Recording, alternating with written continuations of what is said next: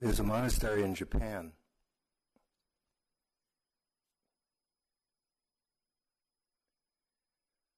which has the following sign as you approach the entrance. It says, "Hey there, what are you gawking at? Haven't you figured out yet that it's about you?"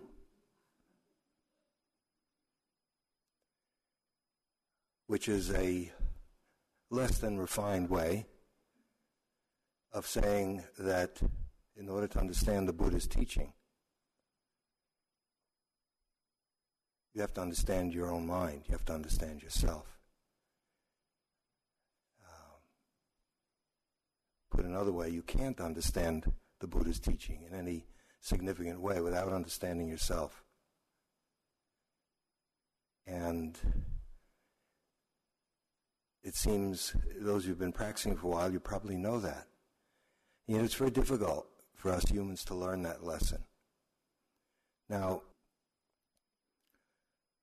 what the Buddha is saying is not that you just sit as an atomized, isolated individual and just keep looking at your mind, because this kind of self-understanding or self-knowing, I like that term because it's a verb,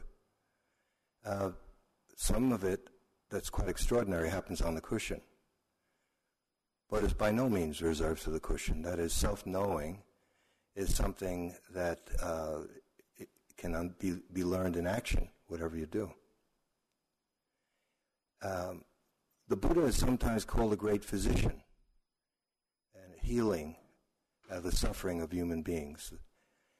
He's also, I think you could also call him a great educator. And to paraphrase his words, that's how I see it, one way to characterize what he's trying to accomplish is, human race, you don't really know how to live. Let me give you a few hints. We have to learn how to live. Now, at the time of the Buddha, people were destroying themselves and suffering just as much as now. Now, of course, the amount of power released by the amazing discoveries of science and technology, I don't have to emphasize this, I think you all know it, is immense and very, very dangerous. So what is this? What's missing? Is it hopeless? I don't know. There's some views that that we can change radically. It's the next step in evolution where we begin to understand ourselves. We begin to learn how to live by stop gawking at other things and take a look at what we need to take a look at. And then there's another view, which perhaps the evidence supports up until now, is that, look, this is the curriculum here on planet Earth. No one's ever going to get it. That's why you were born here. And the practice is at least enabling you to get free, for you to suffer less, for the people in your life to suffer less. I don't know. I don't know what's true. The second view has a lot of evidence in back of it, thousands of years, where we don't seem to have learned how to live with each other. So much emphasis on technological, scientific advancement, which has amassed amazing gifts for us humans to take advantage of. The computer and all that that's becoming, just being the most recent. And yet, with all our material advance and scientific brilliance, it seems like we can't enjoy our opulence, that we have so much. So, and people who don't have it are suffering as well, thinking there's something wrong. If they'd only have what we have, then they'd be okay. So it does seem like the old refrain, if you've been in Buddhist circles, and I know some of you are rather new to this, you hear it over and over again, greed, hatred, and delusion. The tendency of the mind to want things, the tendency of the mind not to want things. And the root out of which it all comes is delusion or confusion or ignorance, but not ignorance of information, If that were the issue, we're already well informed even without computers. So learn how to live. To me, that seems to be right on the target. That meditation is designed to help us learn how to live. It's not just sitting on a cushion and having wonderful experiences, which do come and go. But most of us, perhaps all human beings, spend most of their life off the cushion. So it's about learning. I would say it's largely about learning. And what the Buddha is, as an educator, is attempting to accomplish is to help us unlearn so many ways of living that don't seem to work, that produce suffering again and again and again, generation after generation. And there is an optimistic statement that human energy, directed properly, can lead to well-being, freedom. That we're not directing the immense brilliance that we have available. The brain is quite brilliant. Look at what it can do. But it doesn't seem to be directed towards who we are. And how we live and who we are inseparable. Self-knowing and learning how to live, I don't see how you can separate it. Self-knowing is the beginnings of wisdom. How can you get free if you don't know yourself? It makes no sense. How can you begin to suffer less if you don't understand yourself? It's a verb, self-knowing, as I use it. I prefer it rather than self-knowledge, which is a customary term, but often meaning what I'm saying. Knowledge is something that you accumulate. Fill up libraries and computers and everything with knowledge. The learning I'm talking about happens in the active present, and I would call it understanding. Knowledge has its place, definitely. All kinds of knowledge, including spiritual knowledge. But it's knowledge. It's about something. It may be brilliant, it may be inspiring, it may give us a sense of direction that we never would have without it, and I would say it certainly does. And yet it isn't the understanding that changes and transforms our life. That understanding has to come from deep inside, and each one of us has to tap it and then live our life, and in the fire of living, find out what we need to learn as we live and learn. So to me, learning is essential here, but it's a different kind of learning. Learning is valued, but it's mostly learning about knowledge or technical skills, and more seems to be learn those things that will get you a good job. I'm not against us having good jobs. But you don't have parents wanting their children to grow up understanding themselves.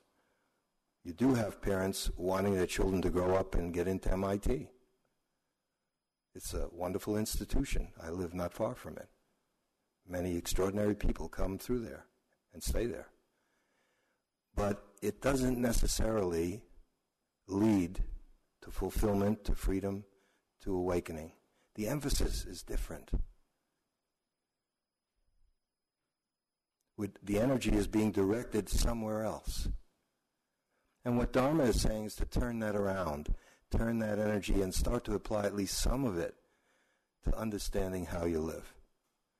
I feel very grateful to my first teacher, who was Krishnamurti, an Indian gentleman, J. Krishnamurti. Many of you know the name at least. I met him more than 35 years ago. Didn't have a clue as to who he was. He came to a university in Massachusetts, Brandeis University. I was teaching there at the time.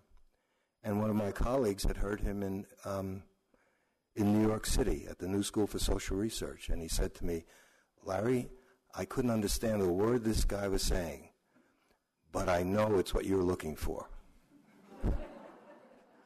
And I didn't want to go. I said, I had other things that I wanted to do. He insisted. So I went. one of the smartest things I ever did. I don't know if it was smart. I just did it. Because no one was interested in what he had to say. He was invited to the university for 10 days. They had a great person film series, and every year a different person was invited, and talks were filmed and exchanges and so forth. And in this case, one professor who I knew got him invited, but no one else heard of him or cared. So there were very few people attending anything he did, which was my good fortune. So we took long walks, and I was with him as much as I could. And then the 10 days passed. And I wanted some specific meditation instruction, something like breathe in, breathe out, or something what we're getting here. And he had no interest. He didn't give it to me. All he said was, we were going our separate ways. He said, start paying attention as to how you actually live. How do you actually live? He emphasized actually. Not how you think you live. Not how you should live. How do you actually live from moment to moment? Get to know your motives. Get to see why you do this and why you do that. Pay attention. Learn the consequences of your actions. Okay. He also said, put your house in order. And I thought, does he know how messy my apartment is?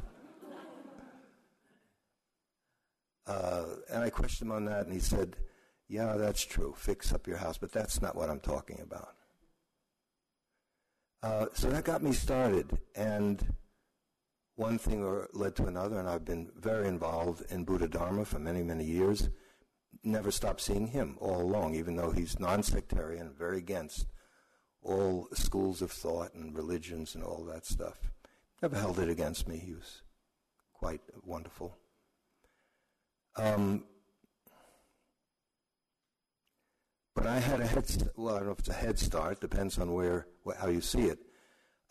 My introduction to this was a view of practice as being the same as life. That is, living, to put a frame around what we're doing, living was prior to any of the invention of any of these forms, no matter how beautiful they are. Buddha Dharma, sitting meditation, Dzogchen, Vipassana, Shikantaza, you tell me, any of the, there's something prior to that. It's called life. And it was a view towards being a whole person. And so that he felt that meditation was the crown jewel, but what he considered meditation, although it includes sitting, of course, the emphasis was on just, there's no place for it not to happen. So that's been natural for me for a long time. And then when I got into formal Buddhist training, some years in Zen, in Korea, Japan, here, and then Vipassana for many years, everyone agrees that daily life is part of practice, the precepts are to help us. But I feel we need help. For one thing, this particular lineage, and I say that broadly, not particularly Burmese or Thai, or let's say the Buddhist approach to living that I know, it's uneven. Some are definitely more at home in the world than others, but the particular one that inspired us here is monastic, a very strict monastic approach. And they have a daily life. Everyone has a daily life. How can you not have a daily life? People talk about, when I go back to the real world, my daily life. Well, what is this, a fake world? There's just life. There's no place to get out of it. Wherever you go, there you are again. That's Buckaroo Banzai. I know you think it's John Kabat-Zinn, but Buckaroo Banzai in a terrible movie said it first. I walked out after about 20 minutes, but I never forgot that line. Is sitting and retreats like this precious? Of course. I've devoted a good part of my life to it. If you fixate on it and think that this is it, I hope you're not disappointed. And often it's quite easy for that to happen, especially if you take to the sitting. you can get very happy on that little cushion or your chair or your bench. Some of you are newer may not believe it. Perhaps you're at your first retreat and your mind is already on going home. In fact, what we consider a success, what sometimes people call up, they don't seem to do it anymore in the old days here. How's X doing? We say, oh, terrific. And we say, they're still here. That was a sign of success. Our bar is set very low. Show up. But that's a lot of it, is to show up.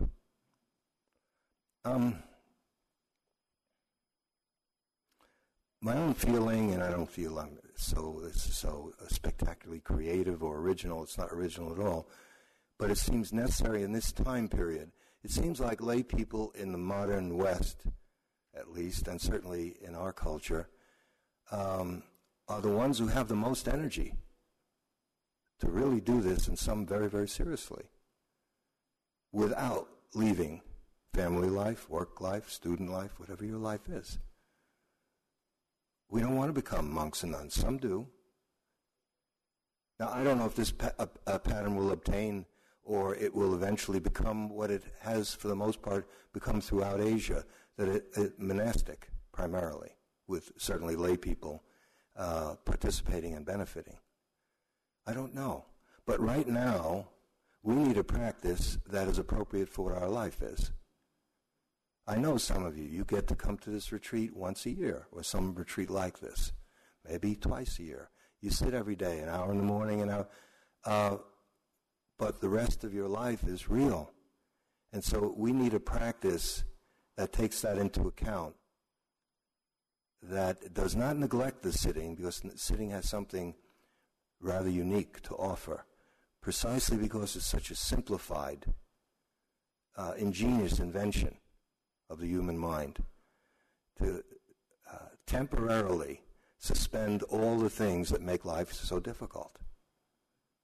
Relationship, work, health, everything, jobs. You sit on the cushion, you're not eating, you're not on the phone, you don't have your cell phone, you don't have your TV, you don't have your computer. You're stuck with yourself. Now, even there, we're brilliant at avoiding ourselves. Brilliant. Especially when we find out that it's about us. And then we say, okay, us is fine as long as I stay with the breath. I like that. Sure, because if you get good at that, then you can feel very, very good as you become absorbed in the breathing, and the rest has not changed all that much. If you were a fool, you're now a calm fool.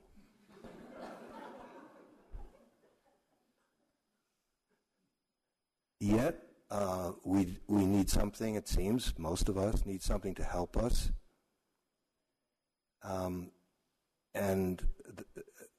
This practice, as those of you who are new will find out in a little while, that it's not just about the breathing in an exclusive way, but it includes attending to everything that we call my life. That's where the learning, I would suggest, is going on. And I thought Doug laid it all out last night. The retreat, our retreats emphasize what is usually talked about when you go home, how to integrate being here with what happens when you get home. So why are we talking about being mindful while dressing, going to the bathroom? You know, it's said in the books to be mindful all the time, but then it's just dropped. We start our groups tomorrow. You might be asked, well, what's your yogi job? How's it going? If you don't ask people about how their practice is going off the cushion here, the message is very clear. It isn't that important. The real thing is our boss sitting up there, if not in cross-legged, at least in a chair or bench somehow.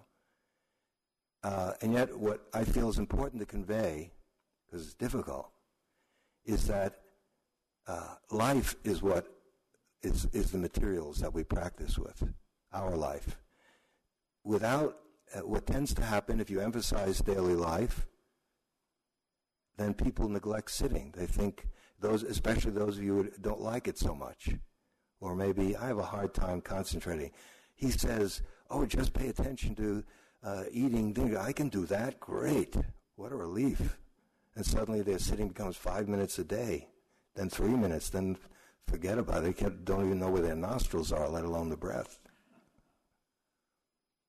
So how to maintain the value of contemplative life in the narrow sense, of sitting, of protected environments like this, of everything, the forms that have been going on for thousands of years and that have proven themselves to be useful, while at the same time not setting that up in such a way that it is so special that, yeah, mindfulness in daily life, but you can't tell me that vacuuming and tying my shoelaces is important as sitting. Come on, who are you kidding? Well, I'm not going to try and convince you. Actually, I am, but it's up to you to decide. But we're going to move in that direction a bit, more than a bit. See, my feeling is unless we learn how to live, because we're not monks or nuns, we don't live in caves or the forest, we all have a life of some kind. And there is resistance to getting back to the daily life piece. I hear it. People tell me, for years. I just keep going. Here's a typical scenario. We've gotten wounded in relationship. Speaking in general, if there's anyone here who's never gotten wounded in relationship, I'm happy for you. But most of us, this is what is called in the military, this is a battlefield tent. This is it's in combat, and people. It's very close to where combat is. And in warfare, this goes on. There are medics there, and people are brought into this tent, and if possible, fixed up and then sent back into combat. But that's not what people want. They want to crawl into the tent and not have to go back to those mean people out there who are trying to kill them. When we come here, for example, take jobs. Some of you have perhaps gotten jobs that you don't like and don't want. I hope so. But only if you take that on and see that it's helping you to free yourself. Living life on a retreat is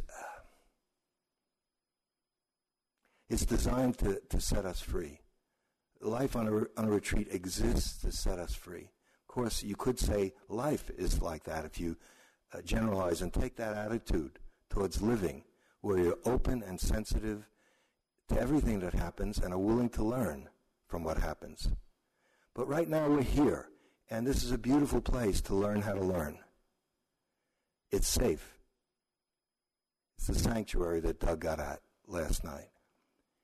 Granted, sometimes it's not that safe, but if there's a problem, it's not with someone else. It's what's going on inside of us. We're intimidated by ourselves.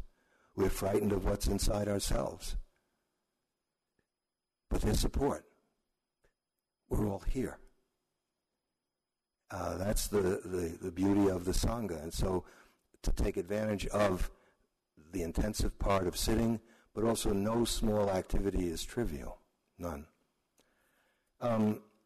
Let's a few words about this self-knowing stuff, because it's at the core of what the Buddha is talking about.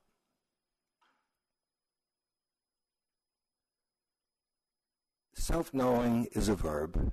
It means that as we live out our life, life impinges upon us and stimulates a reaction for all of us. What's being suggested here is that we learn from those reactions. That, in that sense, life is a great teacher, but only if they're students, to learn from what this impingement brings up in us. In that sense, daily life is a very rich source of learning. To me, learning, you often hear training as a word in Dharma circles. Granted, some of what we do is like, I think training is a good word for it. It's a bit like drill, doing something over and over and over and over again. Necessary, it seems. But there's something that we could call learning. It's not to exclude training. That's a little different. It doesn't necessarily have to do with getting up at the same time every day, coming to each sitting, as valuable as that is. It has to do with a commitment to be sensitive to your experience and to learn from that experience, to understand that that's real practice, and that the materials that make up your life are perfect materials for you to practice with. Perfect. There have been a number of editorials in the New York Times by a writer named Thomas Friedman. And he's lately big on learning, and I've been reading them and found them very interesting and helpful, and I agree with them, but he's talking about learning how to learn, and he's suggesting, he's not talking about Dharma in the sense of inner learning so much, although it's implicated in everything we do. What he's talking about is as the world changes so quickly, and is going to continue changing quickly, a survival skill for all of us is the ability to learn how to learn, and how to learn how to love learning. But what he's talking about is certain technical skills are outmoded. He talks about himself. His graduate school training is not all that helpful anymore. He had to learn all kinds of new things for him to do the job he's doing. He had to learn new language skills and so forth. And what he mainly is talking, of course, about job skills. That it's going to be routine, that what we're doing is no longer necessary because something else has come along. And those people who have that quality of mind, that they can shift gears, can learn how to learn, and can develop this ability to love learning, which I think exists for all of us when we begin as children. What happened to it? We could blame society, we could blame the school system, or at least elements of it and so forth. But if you watch children, they take great joy in learning the smallest thing. And even all of us, when we learn something, doesn't it give you energy and make you feel good? Okay, but what Tom Friedman is talking about is external. Granted, the mind is always part of everything. But I felt like he's right. But the important kind of learning that has to now enter into the modern world is learning to learn and loving to learn, but about ourselves. So it isn't this kind of grim, like when you hear Doug last night and myself now and others, be mindful in everything you do. And sometimes, you're working hard in here and then you just want to goof off inside when you get into the whole, in the kitchen. I don't want to watch, eating this, taste all this. Just let me eat my meal, enjoy in peace, just stay out of my head. That suggests that the attitude is very grim, joyless, and it's about attaining something rather than enjoying the process itself. The kind of learning I'm talking about, it's the process of learning is what's joyful. And within Dharma circles, there are different styles of practice. Some put a goal ahead of us, something that we're going to get to that's outside of the activity we're engaged in, called awakening, enlightenment, first stage, second stage, or whatever. It's in all the traditions, different language. There's another style, another approach, which they all have a bit of each other, but which obviously I favor, which is there's just now. And liberation is now. It's not, we're practicing freedom. We're practicing liberation. And there's a tendency of the mind to think of it as somewhere down the road, if I just keep doing this stuff, sit and walk enough, come to enough retreats, don't lie, don't steal, don't, etc., that then I will be free. Someday it'll come down like from heaven or something. And there are breakthroughs in practice. Some of you know it. It just comes. You can't make it happen. Suddenly a big chunk of ignorance falls away, and you see something so clearly, and your life is changed forever after from that. And there's more to go. But most of it is blue-collar work. Sorry. It's day in, day out, paying attention. And if we don't learn to enjoy the process, then you get into that achieving mind, the disease of becoming. The Buddha speaks quite eloquently about that in terms of craving and attachment, what cause suffering, psychological suffering. First and second noble truth. If you're new, read the Four Noble Truths. All Buddhist schools agree on that. Craving and attachment, suffering. And one of the main kinds of craving is craving to become. Somehow, whoever we are right now isn't good enough. There's someone better waiting for us to become. Somehow, the house we live could be better, the partner we're with or could be better. If we're single, we want to be with someone. If we're with someone, we want to get out. There's always, even in meditation, the mind gets very peaceful. Oh, wonderful, this is what they're talking about. Something even better is going to come now. And that's it. You just killed it. There's nothing next. Nothing next. It's all about, there's just now. Everything else is an imagining about the future, bringing up memory, and it's all happening now.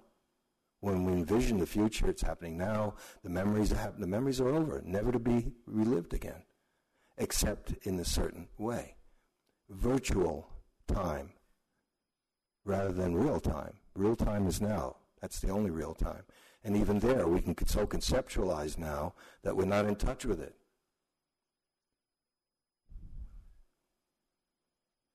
Okay. Let me give you, a teaching that tries if you're new to this kind of talk, certain kinds of Dharma talk may not make sense. It may take you a while to see that it makes a great deal of sense. Kodo Sawaki Roshi was a great Japanese master, and one of his main disciples, a man named Uchiyama Roshi, described Uchiyama was a very shy, kind of fragile, how he describes himself, and I know people who've practiced with him, withdrawn, somewhat timid person. And Kodo Sawaki Roshi, who was his mentor, was very bold and brave and charismatic and so forth. And he said when he was a young monk, he took a walk with him on the grounds, and he said, if I keep meditating, keep that up seriously, will I become as confident and strong as you? And Sawaki answered, no, it has nothing to do with meditation. I was just born this way. Okay. On another occasion, he was questioned, and he said that when he died, he wanted his ashes to wherever they were put to have the following inscription: here lies the remains of Sawaki Roshi, wasted his entire life on the cushion. Or, challenged again about the value of all this, and he said, this meditation sitting practice is absolutely useless to the person who is challenging him. He said, but if you don't do this useless thing thoroughly, your life will be useless. Make sense out of that one. It actually is sensible. But what he was trying to do in a way is medicine for the disease of becoming all the time. Somehow the present is pale compared to what might be in the future. Of course, sometimes we see the future as much worse. But in Dharma practice, whatever your present is, maybe it's lackluster in a given moment, just, same old stuff. It's far more valuable and precious than your best fantasy about what you think the future is going to bring. That's not true. It's just an imagining.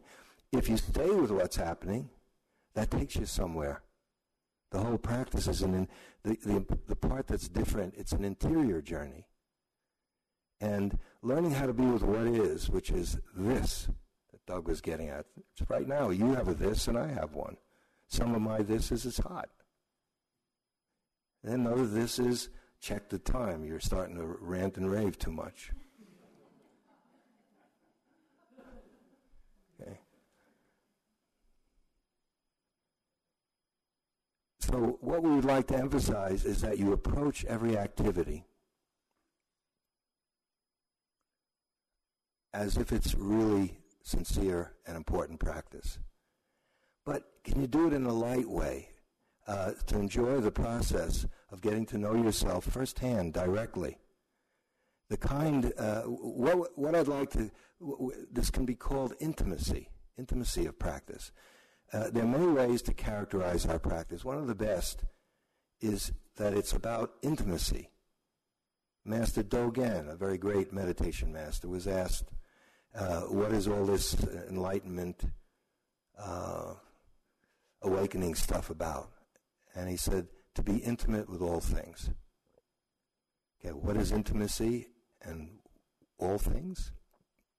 Literally true. First and foremost, of course, is to be intimate with ourselves. What does that mean? We'll be exploring that, but I'd like to get us started. 5 minutes.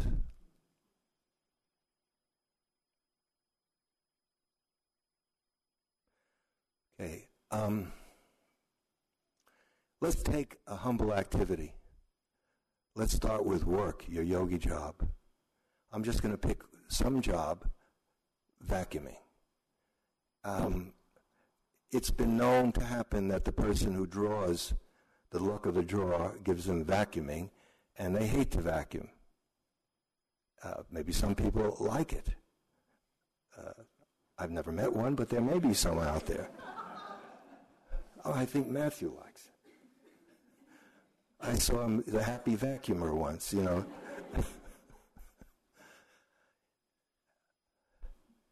So let's say you draw vacuuming, and so what would intimacy of practice mean here? Intimacy as used here does not mean you try to crawl inside the vacuum cleaner. It does not mean you hold on to the vacuum cleaner and caress it. It means you vacuum. Okay, so well, what's so special about that? Well, intimacy means of practices when there's no separation. If you take a look, you'll see that we separate ourselves a great deal. When we're here, we're thinking about there. When we're there, we're thinking about here. Somehow we're always somewhere else. And so let's take this hypothetical person who really doesn't like to vacuum. And they've come to the retreat with a very eager and optimistic and just, 7 days out in the beautiful country. They've been here before. And each retreat is different. There are retreats where you pick your job. And people come hours early to get the lightest job.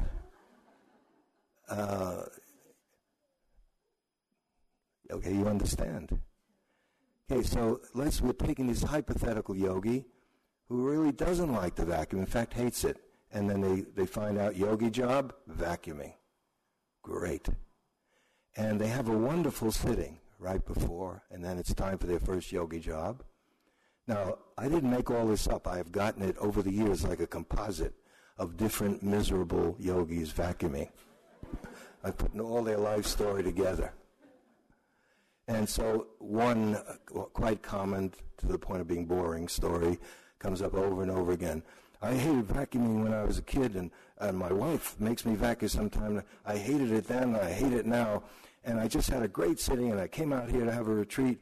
I work hard all week long, and I got vacuuming, and I hate that. This actually comes up. I've had conversations. So I understand, but practice would be to learn how to be intimate with vacuuming. Okay. Typically the person can't at first. And what they do is make themselves do it. The job gets done. The carpet is spotless. The body is tense. The mind is thinking about all kinds of other things. There's resentment. There's bringing up, I'm not denying that things a person has been wounded in the past. Old memories of how we were forced to do this and we hate doing it and try to get someone else always to do it for us. And here I am stuck with it, and they call this wisdom and dharma. And I just had a great sitting, and it's completely spoiled. And then there's hatred towards me and whoever's teaching. But little by little, the practice is gentle, actually. It's not muscular. You start vacuuming. And what you do is you begin to notice the mind. And you see self-knowing in action. That is, learning how to live. A lot of it comes in the cushion. You learn some invaluable things by sitting with yourself. But daily life is not less rich. And many things, in my own discoveries, have been long, long retreats, 6 and 9 months in silence. And I thought, completely cleaned out. I'm terrific. I'm home free. Right. All it takes is when you come home, someone looks at you the wrong way, and it's as if you never sat in your life. Okay, so the practice would be you start where you are. It's not that you force yourself to love vacuuming and do an impersonation of the happy, intimate yogi. Is that you vacuum, but you become sensitive to what's happening. And as you're vacuuming, you can see the mind already thinking about the walk it's going to take. It'll think about anything. It just doesn't want to be doing this. But it's not that you repress it or deny it or anything of that sort, or cope with it, or put up with it, or even try to accept it. That's a common phrase I hear now. Well, we just accept it. It's on the way, but I'm not talking about accepting, which is somehow a subtle way of talking yourself into something. What I'm talking about is seeing it. And we're learning the art of pure observation. Can you see intimacy here? Intimacy of practice is not possible unless the seeing is there. That's why we spend so much time, the word mindfulness, awareness, attention, whatever language you like. That's the key to freedom, is the art of seeing. Because it's out of the seeing that freedom comes through. Wisdom grows out of clear seeing when we see how we're actually living from moment to moment. And so you begin to see separation. You begin to see the price you're paying of struggling with the vacuum cleaner, what it does to the body, the kinds of feelings that you're living with. You don't banish them. You don't punish them. You just see it. And you allow yourself to be intimate with the price you're paying for your attachment to what you can do and what you can't do. And I don't mean skills. Some people can't do certain skills. You don't want to. And with practice, it happens. The separation starts to dissipate itself. And maybe it's a moment here, a moment there, and that you're vacuuming. There's just vacuuming. And it's okay. I'm not saying it's great, but here's one of the keys. I would say maybe the key. Granted, you have the faith to go along with all this. Some would say stupidity, but the next time we'll go into this a bit more. In certain monasteries, certain ones I practice in, it's not that unusual. This is the attitude of everything needs to be done carefully. And whether you like it or you don't like it, you learn how to do it. There isn't as much of an emphasis on the sensitivity part of self-knowing.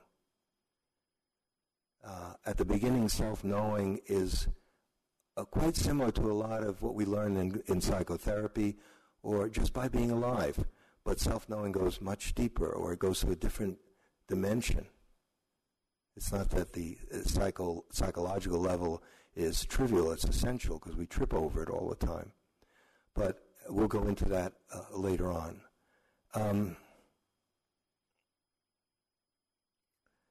When, let's say you start to do wholeheartedly vacuuming, I'm just going to stick with that one, but I really mean everything. Is this training to just be a well-adjusted person, more balanced, somebody who's neat? You start tidying up your room, you're people said, old Larry's becoming a much more regular guy. It's nice, finally, he grew up. You know, he's taking care of this, doing that, not whining, not complaining about anything. Or a happy worker. Like sometimes people have asked me, we could take this into industry in terms of efficiency of work. So you could, and you probably will. And I'm not against it. It's just there's something a little bit more added on to it. And in some traditions, what it's called is the practice is part of the way of awakening. It's part of a way, capital W-A-Y. And the way in Dharma circles is when a person forms the intention to wake up. You could call it path. If you're doing something, understanding that, sure, on one level, it gets the carpet clean. At another level, it's stress-free. You're not suffering so much. But it can go even deeper than that, particularly when you understand that life is your practice and that you're wholeheartedly doing this because this is what your life is right now. It's not that vacuuming is so extraordinary. It's that life is so extraordinary. But only if you meet it, if you receive it, if you allow it to work in you. And so if you take it on, and this place is set up, it's not just to if you're cleaning the table here or vacuuming, to just get the job done and get on with more important things. It's to have respect for the activity, which is another way of saying have respect for yourself. Because the whatever you encounter, that's your life in that moment. And so I feel that this is, if we can even begin to learn this attitude a little bit, it very easily transfers back home when we leave here. And you begin to see this is just life. And when we're here, it's wonderful. And when you can come here, if you take to this, great. But when you're home, it's not like you have to, oh boy, I wish I was back at IMS. Because it's very rich to be in the conditions that we find ourselves in. And of course, some of them are very unwanted. We'll get into that next time. I hope enough has been said to at least launch us into bringing our attention into the fullness of what our life is here. We have a regular life here. We do most of the same things that we do at home. Here, the emphasis is on sitting, formal. At home, not as much. But there's living going on here. We eat, we dress, we clean ourselves, and so forth. And there are people here. And we're reacting to people, even if we don't speak. We're not zombies. We know who's here, don't you? Anyway, maybe not. Could we have a moment of silence, please?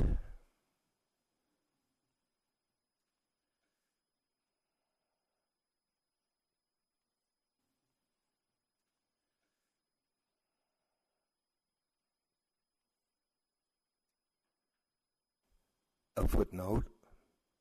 So what I've been saying is, even if you have unwanted jobs, lowly jobs from the point of view of worldly view, can you see it as Dharma practice? And I think all of us sitting up here have attempted to do that. Matthew did it in a very interesting way. There's a sect in Japan. Matthew was practicing in Japan that's very Buddhist-oriented, and they were written up in tricycle some years ago. And they go around, they march as a group, and clean public toilets. And apparently, originally, it was quite authentic. They used it as a spiritual practice to take on voluntarily, no pay, that activity that most people don't want to do. And they would have, cloth wrapped around their head and a big broom or mop, and they would march along.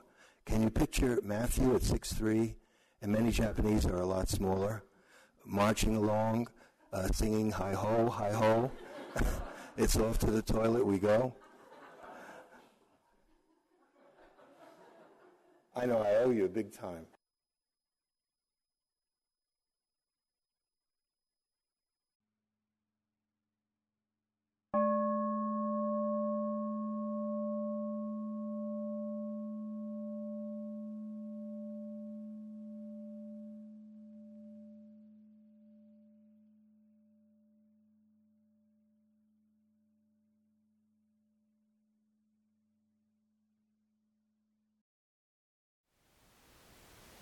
Thank you for listening. To learn how you can support the teachers and Dharma Seed, please visit dharmaseed.org/donate.